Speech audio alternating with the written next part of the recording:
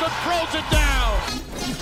Welcome to Coast, an NBA podcast by the fans, for the fans. My name is Chris, and hosting with me is my guy, Ronan. Tune in every week as we dive into the hottest content and emerging rumors across the league. Doncic pulls up, three-pointer. Bang! Bang! It's good! Doncic wins the game at the buzzer! Don't miss a beat. Whether it's a star on the move or the Knicks acquiring another forward, we got you covered. Zion for four! Welcome to the NBA! The game is constantly evolving, and whether it's by the eye test or advanced stats, we'll give you the analysis you need to take your fandom to the next level. Here's Davis, 4-3 in the win. Oh, it's good! Anthony Davis has won it for the Lakers! Sit back and relax. Coast to Coast starts now.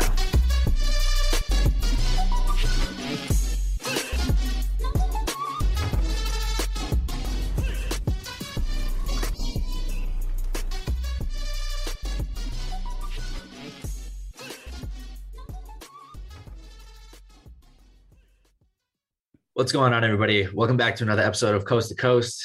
We're here on a Wednesday, Tump Day. We just got in the Suns and Warriors, the Nets and Knicks last night. Two massive games, massive implications. Ron, it's good to see you in the morning, man. How you doing? You ready to talk some big basketball? Big time. It was that game last night. It was everything we wanted it to be, but probably not in the way that we expected it to be. But there's plenty to discuss. The Suns' defense, my God, it was unbelievable. This is one of those games where, it was completely dictated by the defensive minds of both coaches and the obvious defensive talents that both these teams possess. So it's cool to see a duel that you have this high octane offense with Steph Curry and Devin Booker, but those weren't the stories. It wasn't a duel of Curry against Devin Booker. We weren't staring at highlights of Devin Booker getting mid-range shots and Steph Curry hitting ridiculous threes.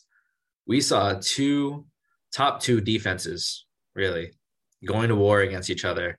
And it wasn't just all heart hustle. It was some unbelievable defensive talent on display here. And it was a true testament to where the league has gone this year and how valuable defense has been for these contenders.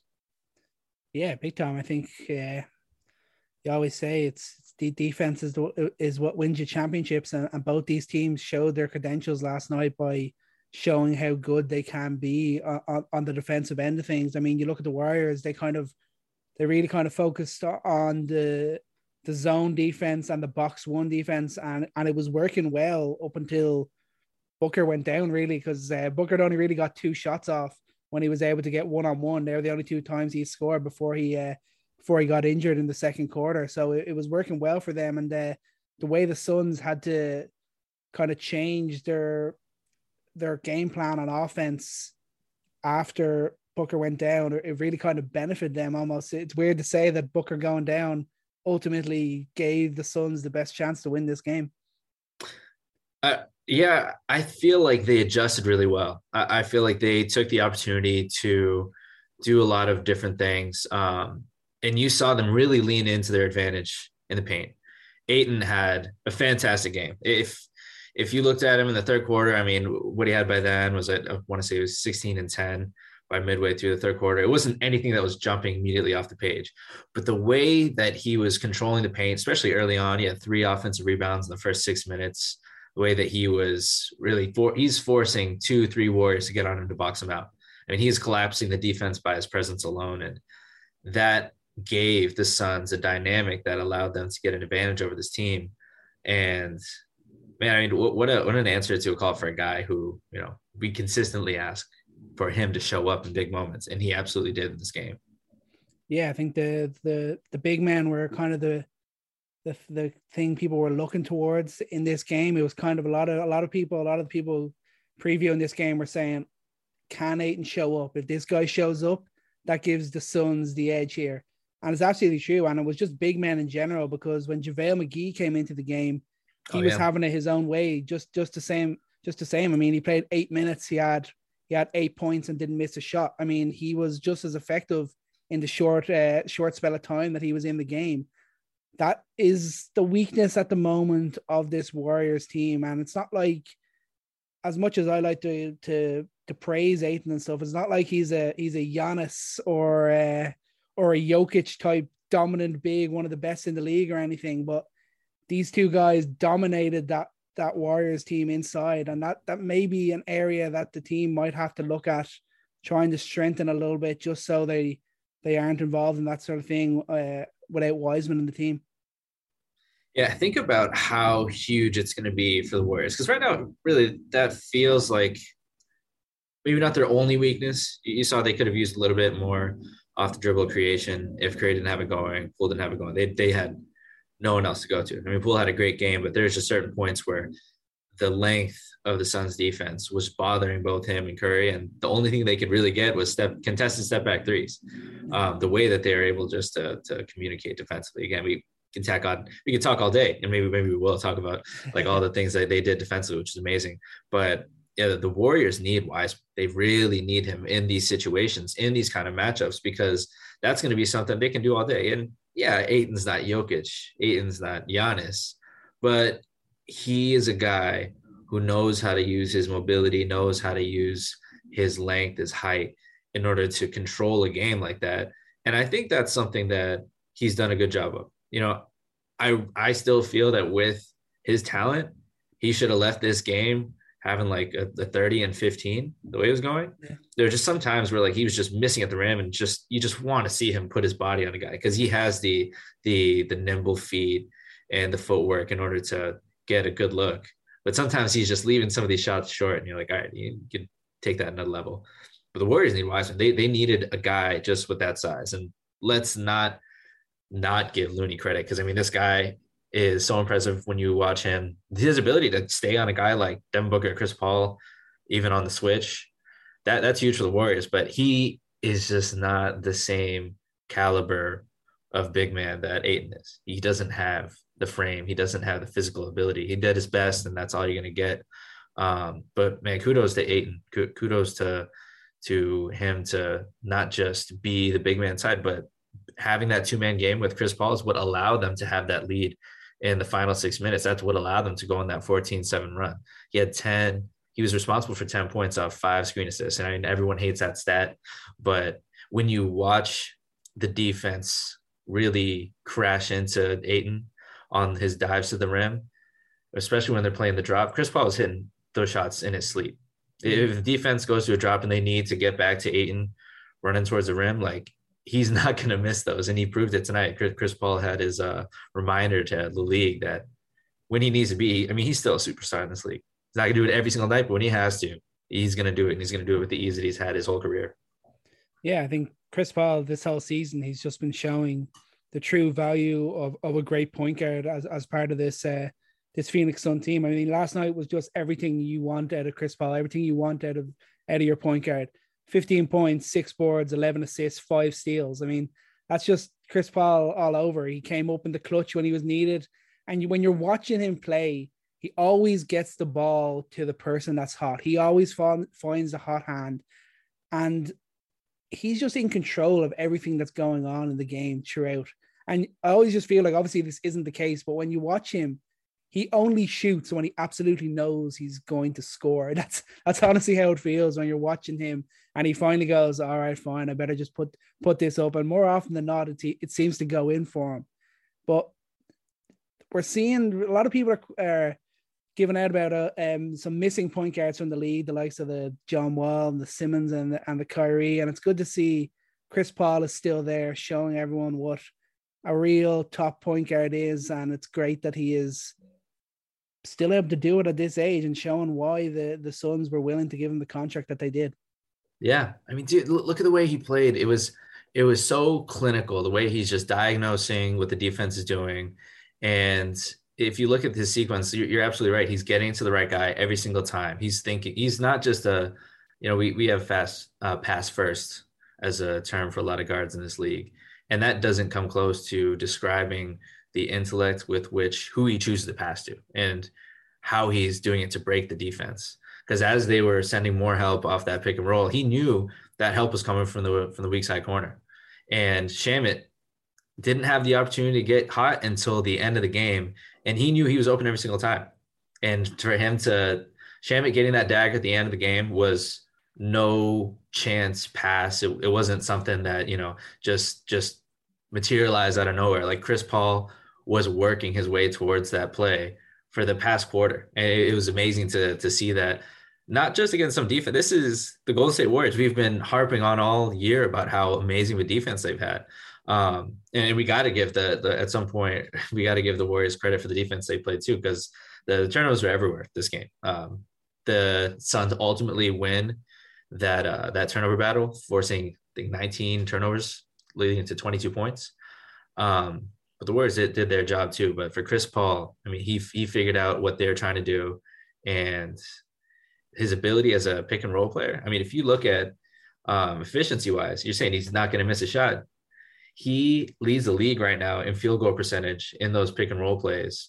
Obviously, when you're filtering for possessions, for any player with 7 or more pick and roll possessions, he is the most efficient scorer in the league. That is not a surprise in any way when you hear a stat like that referring to Chris Paul. I mean, let's just lay it out. The Suns just so impressive. I mean, 18-3 now. They're level with the Warriors, top of the West. 17 straight wins, and these last 3 games have, you could argue, been the only real challenging games that they've faced, and they've come out on the right side of it looking super shiny. And that's a really positive sign for this team, being able to kick on from what they did last year and cement another challenge. Yeah. And this is a huge, we had mentioned it, but this, I think, was a huge statement win for the Suns. It was a big statement game for either of these two teams, because they've had such easy strengths of schedule. They've played amazing. They've played like a championship contender should, but you could argue that, both of them had bottom 3 easy schedules, and the Suns easily passed these tests the past few games. I mean, I wouldn't say easily this game, but it did feel like the Suns controlled the pace the whole game. They were forcing quick possessions for the Warriors, and they were being patient on their own end. Like, they weren't rushed into a lot of shots. I mean, they had some moments here and there, but for most stretches of this game, their defense and their pace with Chris Paul and getting the ball inside to Ayton, like, they were able to cement their identity on this game in the way that the Warriors never could, because Curry they were just surviving until Curry could get going. You had great moments from Wiggins. You had obviously Otto Porter Jr. dragging he looked like a revelation, what he was like coming on in Washington. But those two guys were putting in the right runs that the Warriors usually need for Curry to get going. But I mean, the Suns were just so committed to preventing Curry from being the guy to win this game. I mean, to hold him to that kind of performance in a game like this was unbelievable. Yeah, just to lay that right out there, Steph Curry's worst shooting night of his career when he's had at least 20 shots. Has 12 points, went 4-21 from the field, 3 of 14 from 3. And that is a testament to the entire Suns defense, and probably most importantly, Mikal Bridges. I mean, he had a shocking night on the offensive end. He only ended up with 1 bucket, but he had 4 steals. He was guarding Steph Curry and doing a great job of that. So you'd still have him right up there when you're talking about star performers in this game. Despite the cold offensive night, he was right up there with one of the key man for the Suns and why they got this victory. Yeah, he had one of the best plays of the game. Ayton gets switched out on Curry on the wing, and Ayton had just recently blocked one of Curry's step back threes. So Curry's smart. He attacks the middle. He gets Ayton off the first step, and Bridges is on weak side help, and he stays till like the last possible second on Draymond Green, so Curry can get that pocket pass off. And he blocks him on the far side of the rim. Like, Curry is one of the best guards I've seen at being able to flick a layup over the defender. He has such a wide and high release. And Bridges came all the way over off of help at the very last second and blocked it. And, they just had those plays all game long, contesting him at the rim, contesting a step back 3 that never let him get a rhythm. And Curry said that at the end of the game, they had no answer for their length and their defensive efforts. Their multiple efforts on defense, really. You see so many plays where it gets switched on to Ayton, and Ayton does an amazing job moving his feet. And, Curry might not have gotten the first time. So he sets up resets at the top of the key and tries it again. Ayton does a great job on just multiple efforts. Bridges doing it all game long. They have to, they got to get more attention for how good they are defensively. For all the attention you've given the Warriors, I think they've made a huge statement to the league to pay attention to the team that is arguably the championship favorite right now, just in our sample size of what we have right now and how things have hashed out. I think you could say that they're not an odds-on favorite, but they've made a really good case for, hey, if you're going to say the Warriors are quote unquote favorites, then you better be talking about us too.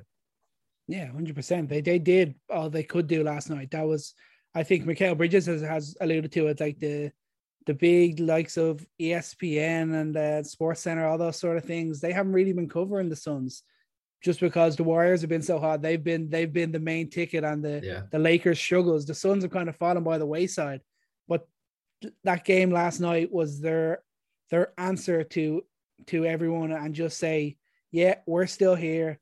It wasn't just luck that got us to the finals last year. We're ready to make another run at it this season. Holding the Warriors to under 100 points for the first time this season as well. And the first time in like 40 plus games, I think, going back to last season. So yeah, this team is serious and legit. And that's even without Devin Booker, which is even scarier.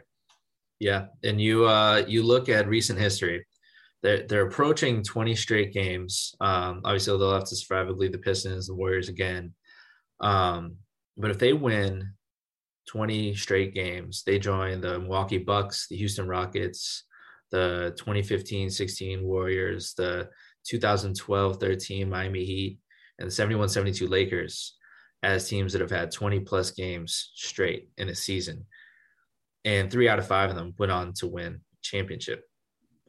The teams that didn't, you see the Warriors, they lost that 3-1 lead against LeBron. So, I mean, they're as close as you can possibly get to a championship. So, I mean, statistically, they're already approaching the echelon of being considered a championship favorite, not just a contender, favorite if they continue winning.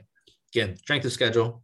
Well, they've been able to build a really easy rhythm while playing bad teams, but they're playing the good teams now and they're making statement wins. So I think the national media, I don't think they care about that, to be honest. The players don't care about that. But in terms of the correct narrative that the NBA should have, in terms of the stories we tell and the things we care about, this is absolutely one that should be told and one that we should care about. Yeah, and it works in their favor if they want to stay quiet on it, because teams aren't going to realize it until they come up and face them. If they want to talk about Warriors, they got to talk about Phoenix too. Hey guys, thanks for tuning in today. As the season heats up, we'd love to connect over social media and carry out the conversation with you, the fan. You can find us on Instagram at Coast2Coast00 and Twitter at CoastNBA. Hit our DMs with any topics you want to discuss and join the conversation today. Now, back to the rest of the episode.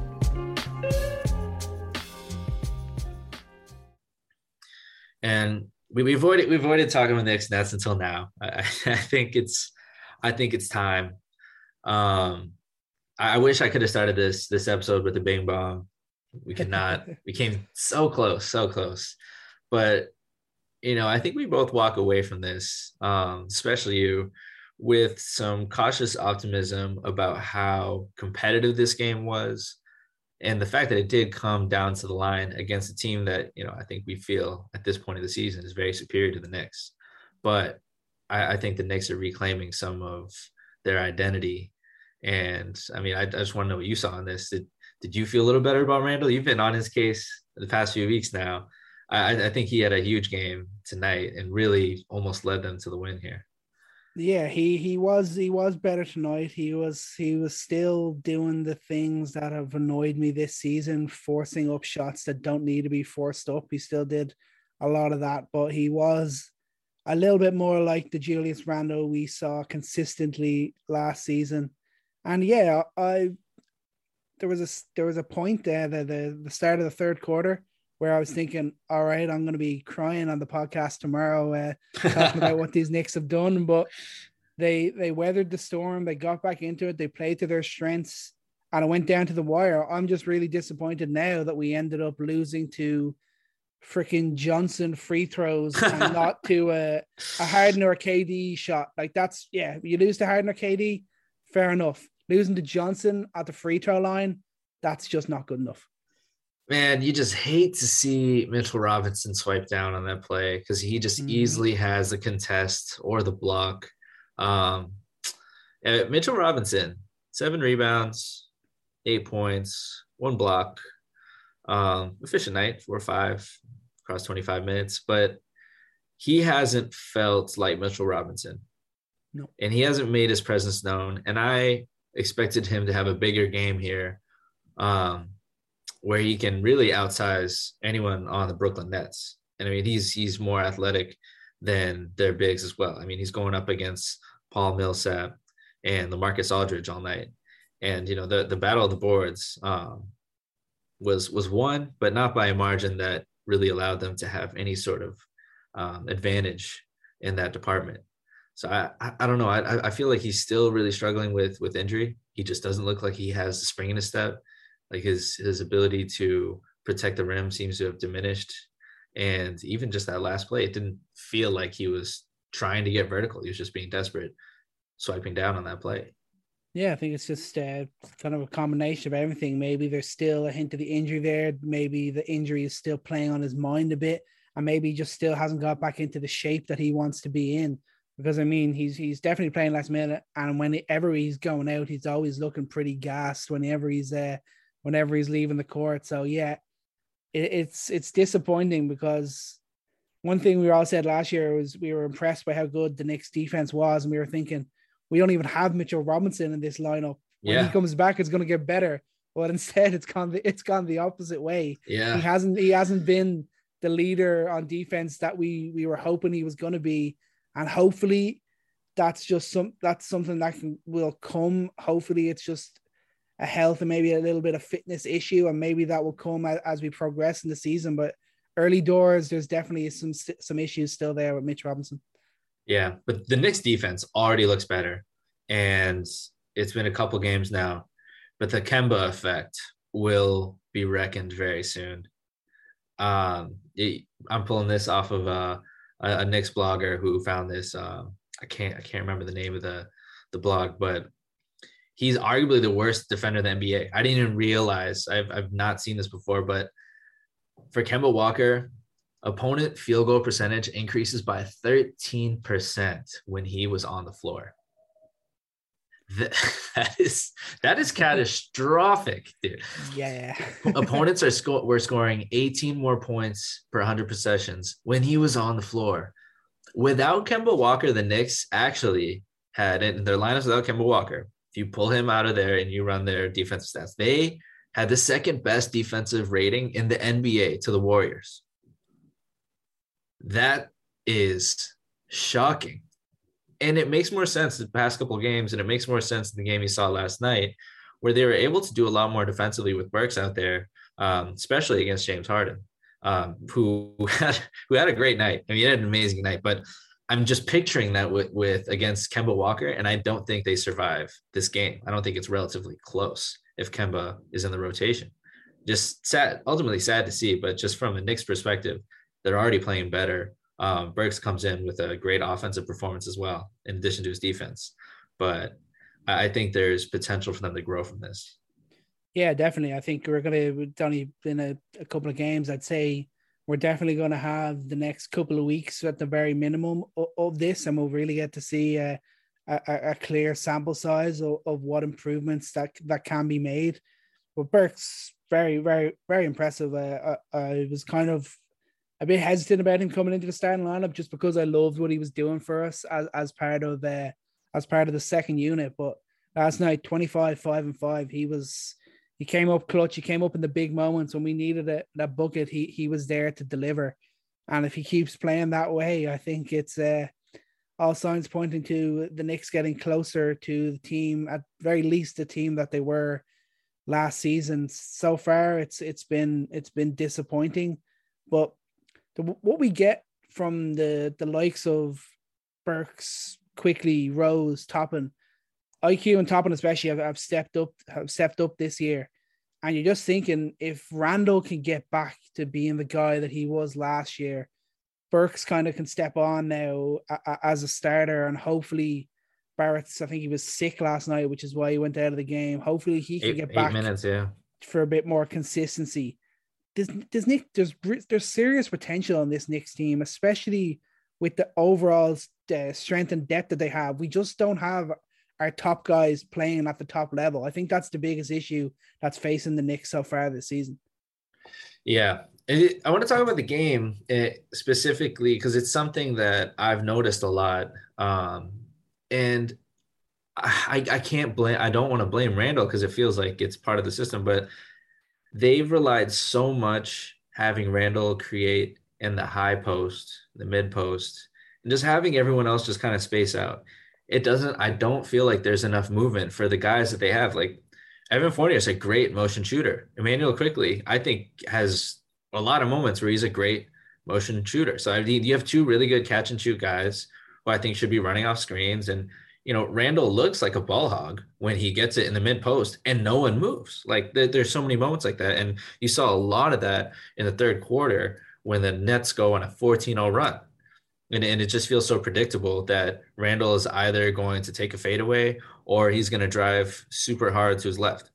And I think one thing that, you can talk all you want about the officials and how the game was called. I think that definitely could have played an impact. You look at 25 to 12 on the free throw battle there.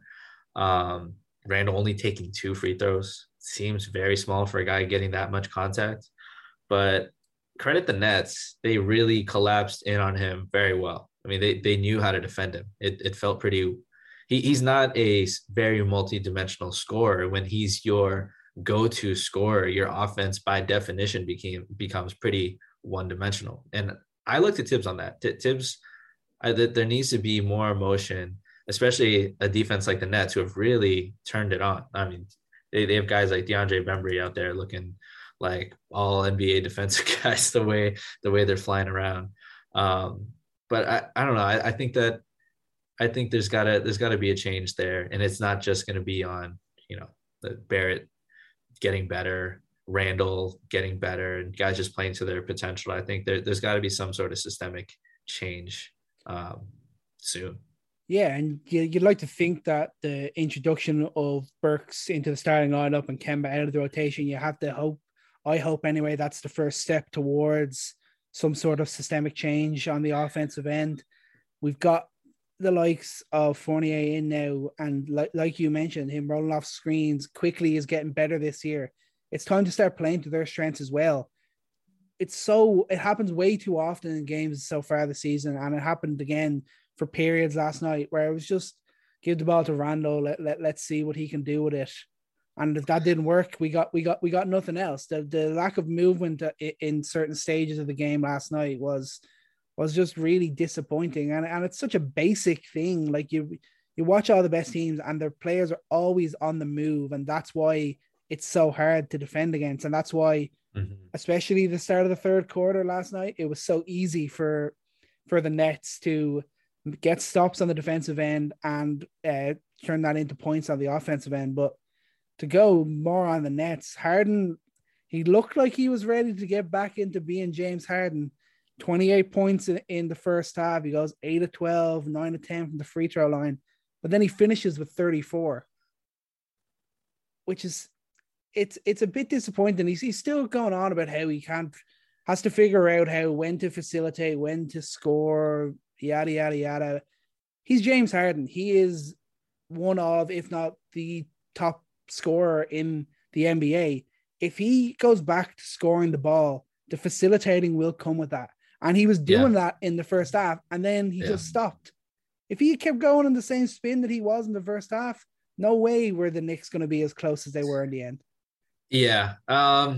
It's funny, right? Because, we hold him to such a standard that he scores 34 in a pretty big game against a really good defensive team. And we're like, you should have dropped 40.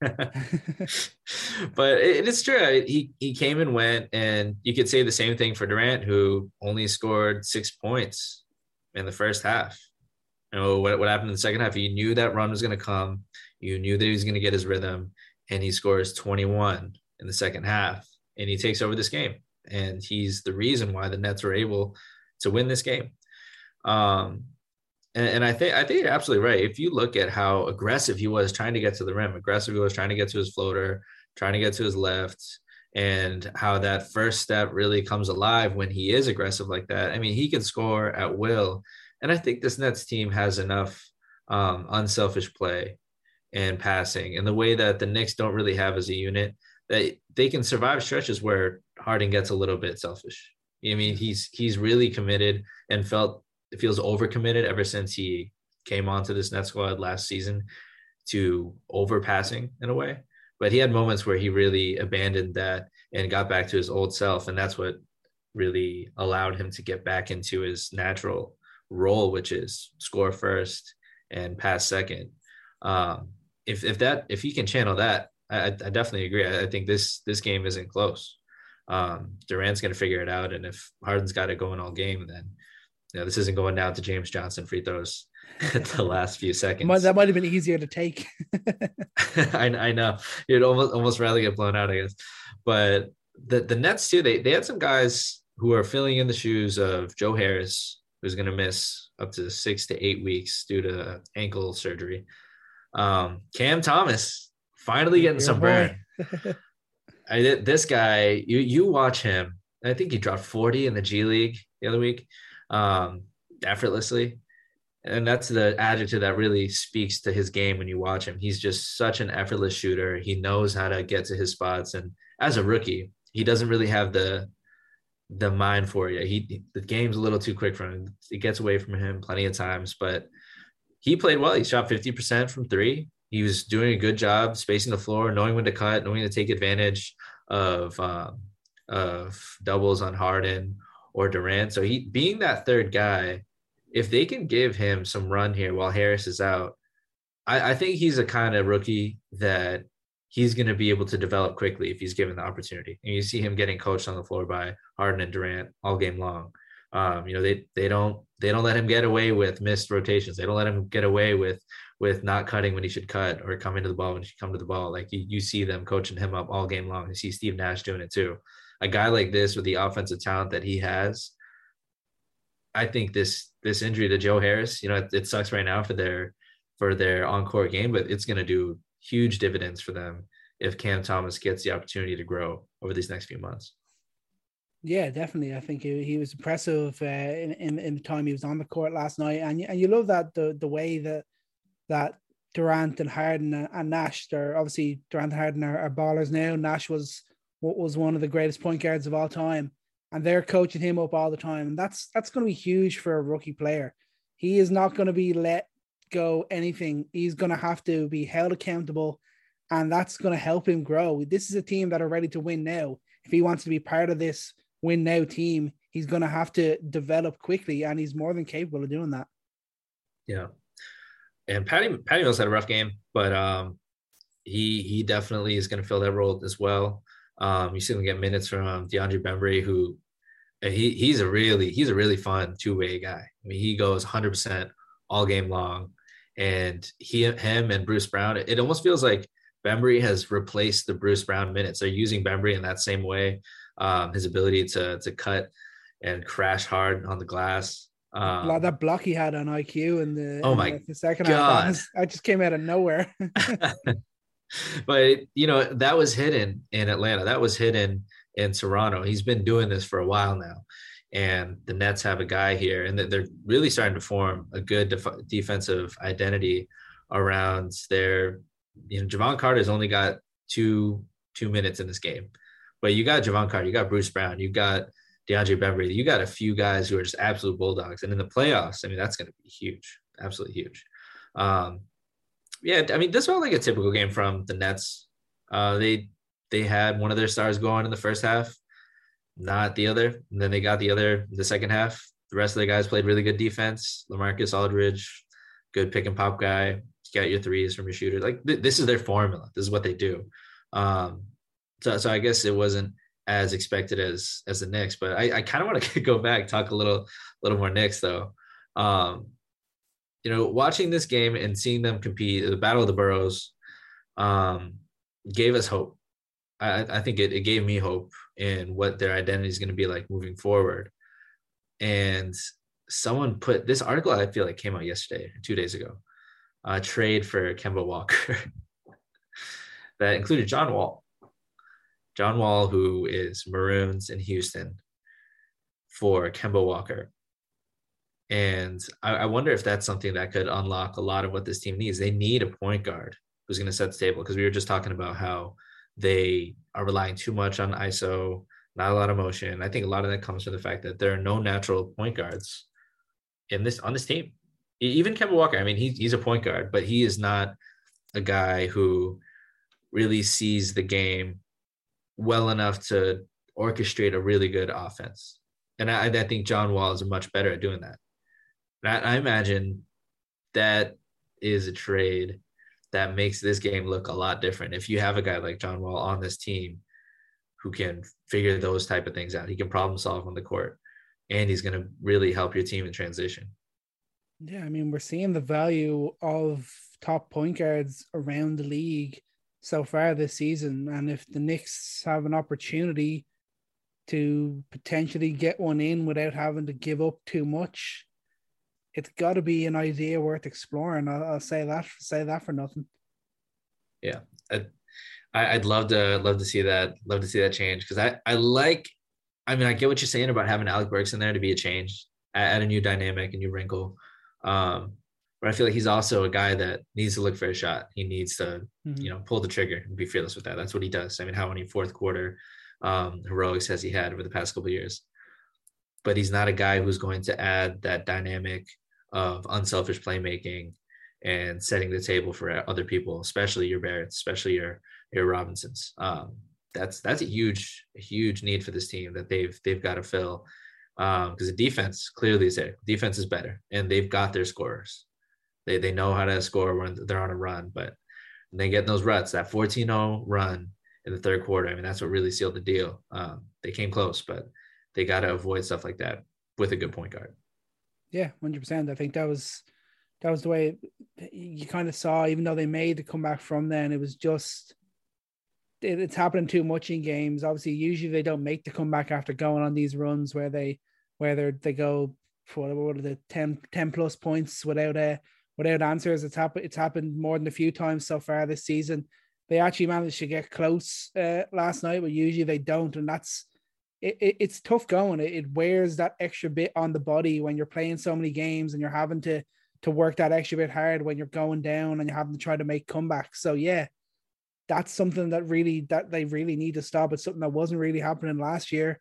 So they got to find a way to just shore things up and have, like, you even looked last night, the Suns game, and you see there was stages where the Warriors were threatening to go on runs.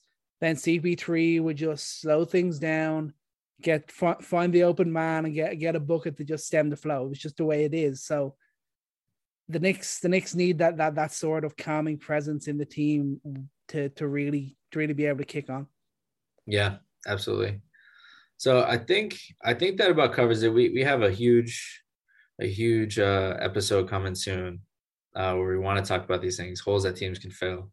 So that maybe that will expand upon that, because the Knicks are definitely one of those teams that can use some changes that will, I think, be better for it. But hopefully this has been a calming presence for your difficult Wednesday. We're halfway through the week here. It's just about the holiday season. We're already getting crazy games like the Suns and the Warriors last night. We get again on Friday. Can't wait for that. And we get again on Christmas as well, I think. So this is just a great way to start off the holidays. Great way to start off the NBA in December. And we'll be watching the Knicks and Bulls tomorrow night. I want to lock in your prediction for that. How are you feeling after playing the Nets? Coming within 2 points against, what is this, the best team in the East? Maybe. Hey, let's be confident. Let's say they're going to kick on from that, and they're going to find a way to get the W. It's going to be like that first night in Chicago. We'll see. You guys do tend to play a little bit better away from home, but at any rate, guys, thanks for joining us again on this Wednesday morning. We'll talk to you later. And don't forget, love every shot, love every moment. What is it again? Come on, get it right. Take every shot and love every moment. Come on, man. Man, that's your hashtag. I need my own hashtag. I got to get my hashtag in the outro too. You gotta work a bit harder to figure that out. Yeah. All right, man. I'll talk to you later. Peace.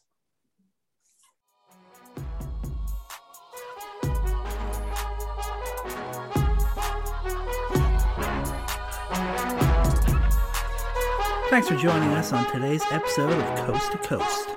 Don't forget to hit us up on Instagram and Twitter at Coast to Coast NBA Podcast to hear your takes discussed right here on the show. And remember, take every shot and love every moment.